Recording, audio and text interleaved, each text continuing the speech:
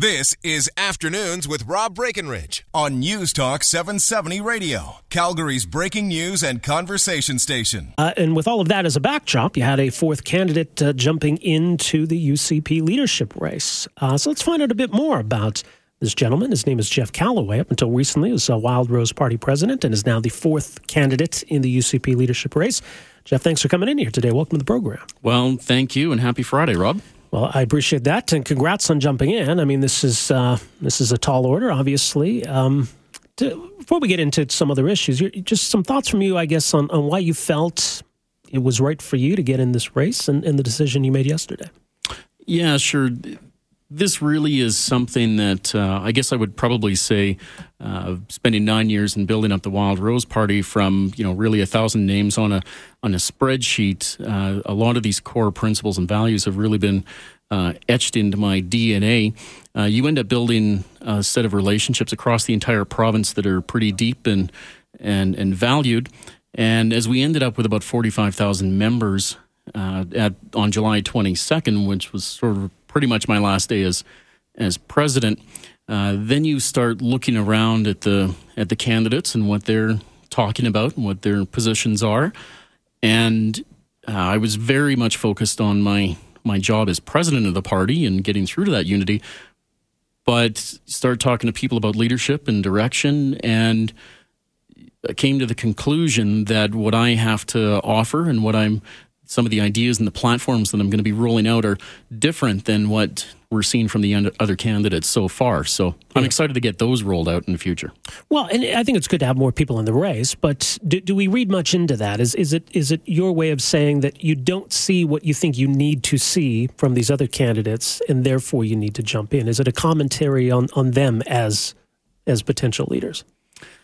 What I'm actually looking at is in the past elections, I would say that as conservatives in general, we've been very good at destabilizing the government or convincing voters to look at alternatives to vote for, but we haven't given enough of a reason for people to vote for us. And I think Albertans are really looking for an alternative vision, a more positive vision that will put people back to work and feel confident about their financial situation and their job and their job prospects and that of their kids as well.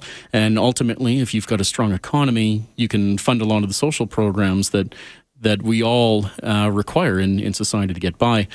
So really, the things that I'm thinking about and will be rolling out in the coming weeks will address those kinds of issues.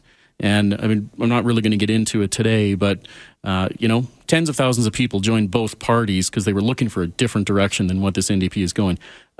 From what I've seen so far, I'm going to be the candidate that's rolling out the bigger, broader vision that I think will be attractive to Albertans. Right. Well, and in part, there's kind of been a fundamental question raised in this race.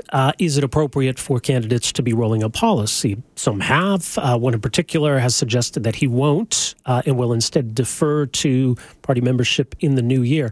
How does a leader or a leadership candidate anyway strike that balance between outlining who it is you are, what it is you stand for, where you think the party needs to go, and still respecting the input of party membership?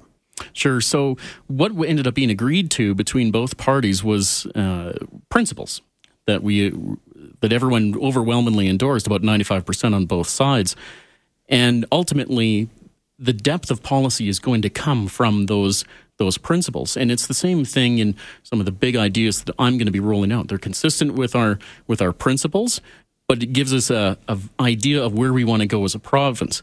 And as I look at the other candidates, we've all taken positions. So you can all say we've taken policy positions. We're all against the carbon tax. We're all going to cut spending and get more government more efficient. That being said, I think people are looking for a bigger, broader goals. I would just to use a perfect example. We need to think bigger and inspire people more with more than just, municipal referendums on photo radar. So I don't think that's going to be the big priority, the decision point in the next election. I think people they are going to be given a big choice between continuation of this big government, high deficit spending, high debt agenda, or a more positive agenda about job creation and feeling confident about our future as Albertans. Right. Look, it's interesting because I think the NDP is worried about the creation of this new party, and recent poll numbers I think would justify that. But I don't think that the next election is going to be a slam dunk either. I don't know that it's necessarily going to be a cakewalk. Are you anticipating that still in 2019 it's going to be a tough fight? Absolutely. I take nothing for granted. That was one of the things as being the president of the party. You've always going to be on the lookout for little embers of concern and deal with them as early as possible. And I really take nothing for granted in regards to the NDP or any of my other candidates. It's an election.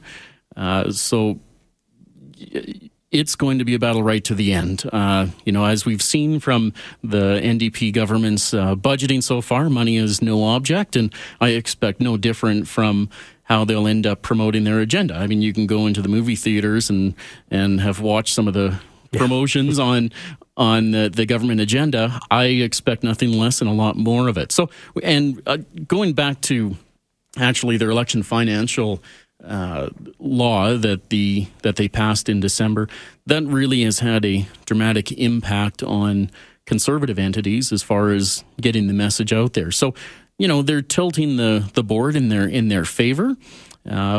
Cognizant of that, we've got to just work twice as hard and get our message out and talk to people. Your thoughts on a couple of the stories yesterday, and I know, obviously, Derek Fildebrandt. He was in the Wild Rose Caucus. The party made a decision yesterday. I know the other leadership candidates had weighed in on this issue. I mean, did you have thoughts on this controversy, whether he's now done the right thing by apologizing, whether the party's done the right thing in having him step down from this critic's role? Yeah, I don't know if that was his decision or the party's decision or which that was. But, I think he made a mistake. And, I think it would have been something as a CTF director, as he used to be, that he would have railed against, unfortunately. But, I consider Derek a good friend. He's, stood up for the taxpayer for many, many years. And, we all can make mistakes in life, and it's about admitting that you made a mistake and asking for forgiveness and doing the right thing and stepping up. So I think he did that yesterday. What happened next door in BC yesterday, I'm maybe not as alarmed by it as others. If the BC government, if the best they've got is to latch onto other court cases, maybe that can be overcome. But I mean, the fact that they are going to resist this pipeline is problematic. So what's your sense of the challenges we face still in getting these needed pipelines built? Well, it's funny. That's going to be something I'm going to be talking about a lot more on my main platform points in the next couple of weeks. But I would say that we've got to take a strong stand as Albertans. It's time for us to, play a little bit of hardball. I think it was back in the 80s when it was Lougheed or it might have been Getty that, some of those export permit licenses were just kind of piled up on the desk. Mm-hmm. And people get a little more negotiable when they're not getting the oil for their cars and the gas, the aviation fuel for their airplanes. So they're playing hardball. We can play hardball too. We should be playing hardball. And really, I've got a plan that's going to take a little more control of our own destiny on that front. And I'm going to roll that out, and I'd love to come back and talk about that for about half an hour because there's going to be a lot of detail that I'm sort of intrigued. I'm tingly about this, actually, getting excited about when I can talk about that one. What do you think of Brad Wall? I think a lot of people have pointed to what the Saskatchewan Party did as maybe a blueprint for this new United Conservative Party. What do you think of that? Well, absolutely. Look, Premier Brad Wall's done excellent work on behalf of the Conservative movement. It is kind of the template of what they did there in bringing parties and Conservatives together to replace an NDP that kept Saskatchewan down for decades. But that's what we're going to be doing here, and that's the choice in front of us. And it's a very serious battle. I mean, we don't want to be the new old Saskatchewan. We want to continue our growth, attracting people and capital to this province. That's, I'll just a hint there is attracting capital province is number 3 on the big items that I'll be talking about.